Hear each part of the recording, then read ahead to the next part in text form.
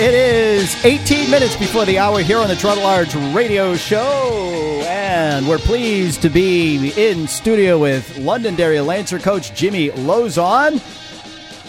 It's time for sports in our own backyard, brought to us by Manchester Mayor Ted Gatsas. He says the city's undergoing a renaissance and that the Queen City's on the move. His 12-point plan, 12 wards, 12 ways to move us forward, he says, will harness the energy that the city has today for a brighter future tomorrow. Learn more at tedgatsas.com/plan. That's tedgatsas.com/plan. Good morning, Coach. Good morning. So, it was fun for a while. You were on a roll. You hit the playoffs. And was it 2 weeks ago? You guys rolled into Nashua South, and they rolled you right back out. Yep. And a game that we thought we could win. Yep. Yeah. So, and then of course you walked into Salem's house and Salem's tough. You said that you always were a little concerned about whether or not you guys could take Salem, but you felt pretty good going into the Nashua game. Did. So What happened with Nashua? They just exposed us in some areas. We're probably we may not be the fastest team, and they got behind us a few times, and they scored a lot of big touchdowns, a lot of long touchdowns. Now, the kids made some great plays. So this was Nashua South, right? Yeah. So did South make the playoffs? South made the playoffs. They're the 3 seed. We're the 4 seed. Salem's the 1, and Pinkerton is the 2. So Nashua and Pinkerton will square off tomorrow night? No, we'll all play on Saturday. Oh, you're all playing on Saturday. Now, where are you playing? So you play at the higher seed. No, where? Stadium. Yeah, so we play at Salem. Oh, you can play at Salem. At Pinkerton. Right. I'm sorry, I misunderstood what you said. Yeah. So, and that's just half of Division I. The other half is Winnacunnet will host Bedford, and then Goffstown will host Exeter. Oh, a lot of big games. A lot of really. So good matchups. You guys are up against the Salem team that just took you down 35-14. Yep.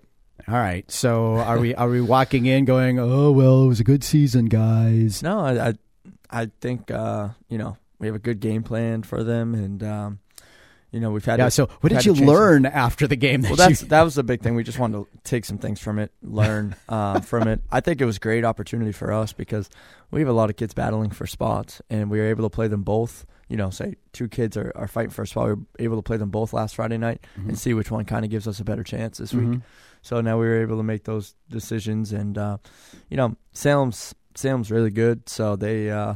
They played their defense. They're going to play their offense. They're not going to change a thing. So they've got 3 or 4 guys that could bust one at any time for a touchdown, and their defense is really good.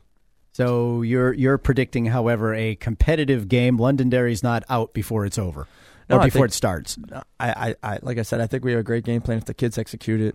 We've had 5 full days to prepare. Yeah. We've pretty much been preparing for them for 2 weeks, so it should be fun. I think if our guys come out with a little chip, obviously they're probably lacking a little confidence because we've taken 2 losses in a row, but. Yeah, Nashua beat you 36 to 40 to 14. 40 to 14. So that was so. Would your boys believing a little bit of their own press on the way into that game? They might have been. So now I'm hoping they're a little chippy, and then they know that this is it. They've got to win or it's all over. So I expect to see a different type of energy. Last Friday was their senior night, and it's just we just, like I said, we played a lot of guys. The seeds were set. We knew we were playing Salem again. I wonder how much some of our guys were getting up for it. So we pretty much said, "Hey, listen, you're going to compete for a spot tonight. A lot of you." Yeah. And so you tried to get some play out of them that way, for sure. Yeah. And we played the people that were at the game. Obviously, the score doesn't indicate it, but we did a lot of good things. It was just we weren't consistent enough. Gotcha. So some of the other you get Goffstown and who? Goffstown hosts Exeter. They beat them the first time around, 21-7. Yeah, I think they beat them again. I do too. Yeah. But two very good coaches though. Coach Huft and Coach Ball will battle it out. I'm sure. That'll be a good game. Goffstown, doesn't score a ton of points, but they play great defense. So I imagine that's gonna be a low scoring game. Defense wins. That's right. All right, and Bedford versus Winnacunnet. The Bulldogs seem to be on the rise. They just, they took it to Central in a big way to decide who got into the playoffs. Yeah, that was a big game. I'd say Bedford would have a legitimate shot if they had their starting quarterback, but he's out for the year. He's still out, huh? Yeah, so I'd say Winnicott. From everything I've heard, I haven't seen Winnicott on film. I've seen everybody else play, but I'd say Winnicott's probably going to take that one at home. Gotcha. So Winnicott Goffstown would be a heck of a semifinal. So yeah, all right. So and then the other game is Nashua and Pinkerton. Correct. They played early on in the year. Pinkerton beat them 28-7. Since then, South's won every game. So I think they're playing their best football. They probably have the best player on the team on the field with Sean Holland. So that'll be a good matchup. I think that'll be a better game around this time around. But you probably got to give the edge to Pinkerton a little bit. Gotcha. So anything of interest in D2 or 3? Yeah, there's some good. And I have no idea what you're planning on talking about today. No, I figured this would be it. Coming in the playoffs. That's right. So Wyndham's the 1 seed. So they do it a little different. So ours is Division 1 is it's like cut in half. Right, you get East and West or whatever they call it. Division 2 is just 1 through 8, like normal football. So Wyndham versus Bow, which was a big upset last year. Bow upset Wyndham in the semifinals and went to the state championship. Not sure I want to beat Bow this time around.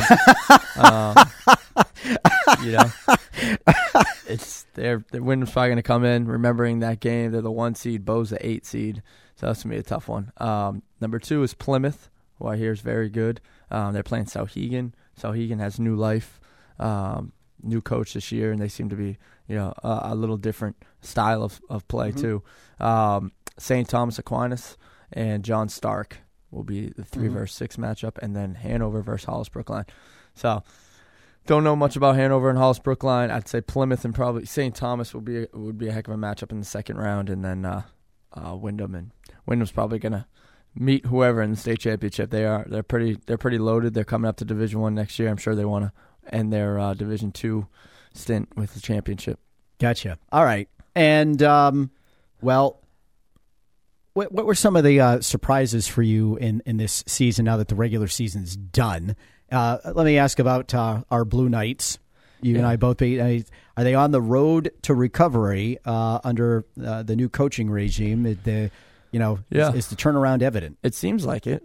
From everything I've heard, they had a big win on homecoming. And their best player, who did extremely well this year, we read his name a lot, Mayu. He's a young kid, so he'll be back. So that's got to give them, some life. Well, the question confidence. is, was their season good enough that the coach and the teammates can go to other athletes at West High School and say, this football team is worth playing on? I think so. Yeah, I think so. That's always all it took for us when our staff was there that first year, and we had a little life, and kids had a lot of fun, and then all of a sudden they all wanted to play. So I think the numbers will rise. It sounds like he has a pretty good staff. They did a pretty good job. They're playing Central in the Turkey Bowl, correct? Well, it's not saying much given that Memorial didn't win a single game, and Trinity doesn't have a varsity team anymore. Exactly. So, that's always tough. The Turkey Bowl is tough because it's a month off now, and those two teams got to figure out how to use that next month. And then you got grades, and that's always tough too. But that's a tradition that I've always gone to. I played in, I've coached in. It's just I'll be there on Thanksgiving. If there's only 8 people, I'll be one of them there. So. Colcord done at Memorial. Not a win. They haven't won in 3 years, so that's tough. I don't know about those decisions, but that's tough. I mean, not saying it's an easy place to coach, but 3 years in a row without a win. Yeah, but Memorial has got it's a big enough school with a deep enough pool of talent that they should be able to do more than not win a game in 3 years. It's not West High School that was decimated by the loss of an entire of 2 towns that fed their kids there, and it got cut down to a third its size. Yeah, it's difficult. I mean, I feel bad for them. That's tough. It's not easy. Every week in Division 1 is really difficult, and you're going up usually against a good coach and somewhat of they haven't been blown out. I've noticed that a lot of the games they've hung with a lot of close. teams. Yeah, and they hung with Central, and they hung with Goffstown and Spalding. Every week it's tough. They played Goffstown really well last week, so it's difficult. 3 years, you kind of that's a situation where you have a hard time getting kids to come out for the team when you haven't won a game in 3 years. Yeah. And then Central, they're every year they're right around there on that bubble, the last game or the second to last game to get in the playoffs. I was pulling for them this year. I was hoping they'd get in. That was a tough matchup. Bedford's a good team.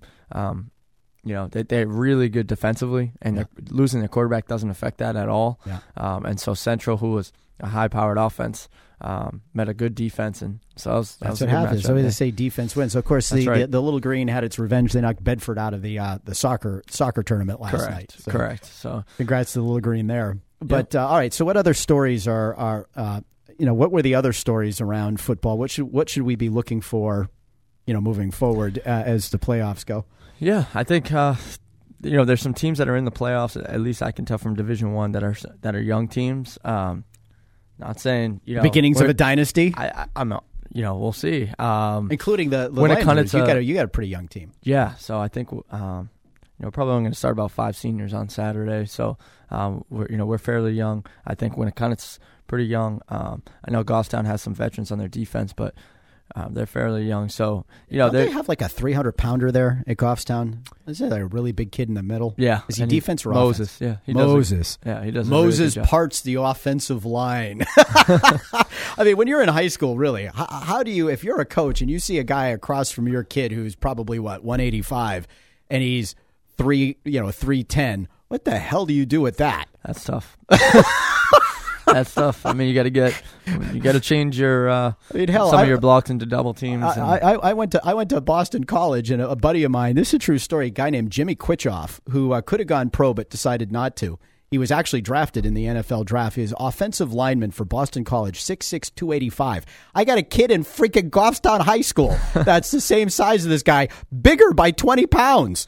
Yeah, Exeter's got one of their own too. So this week will be a good matchup. The Exeter kid is committed to Syracuse. Oh yeah, so that'll be a good battle. But yeah, Moses is he's not tall, so that 300 pounds he can hold his ground, and he's tough to move. He really is. We played him last year, and Coach Huff, a good coach. He does some different things with him. Sometimes he's inside, sometimes he's towards the outside.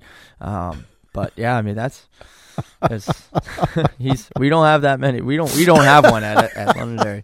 I wish we did sometimes. That was tough to move. So you do throw him in front of the running back on an offensive play and do his best just to go really fast, roll him out, try to tire him out. Yeah, and so it's a conditioning thing. You try to wear the kid down. A lot of times when teams are big like that, definitely. And then there's always strategies where you want to kill the clock. You don't want to go fast. It's tough. I mean, in the playoffs, it's one game. You got to put everything you got into it. Throw all the tendencies out the window. Don't worry about next week's game plan or anything like that. You're not setting anything up for the following week.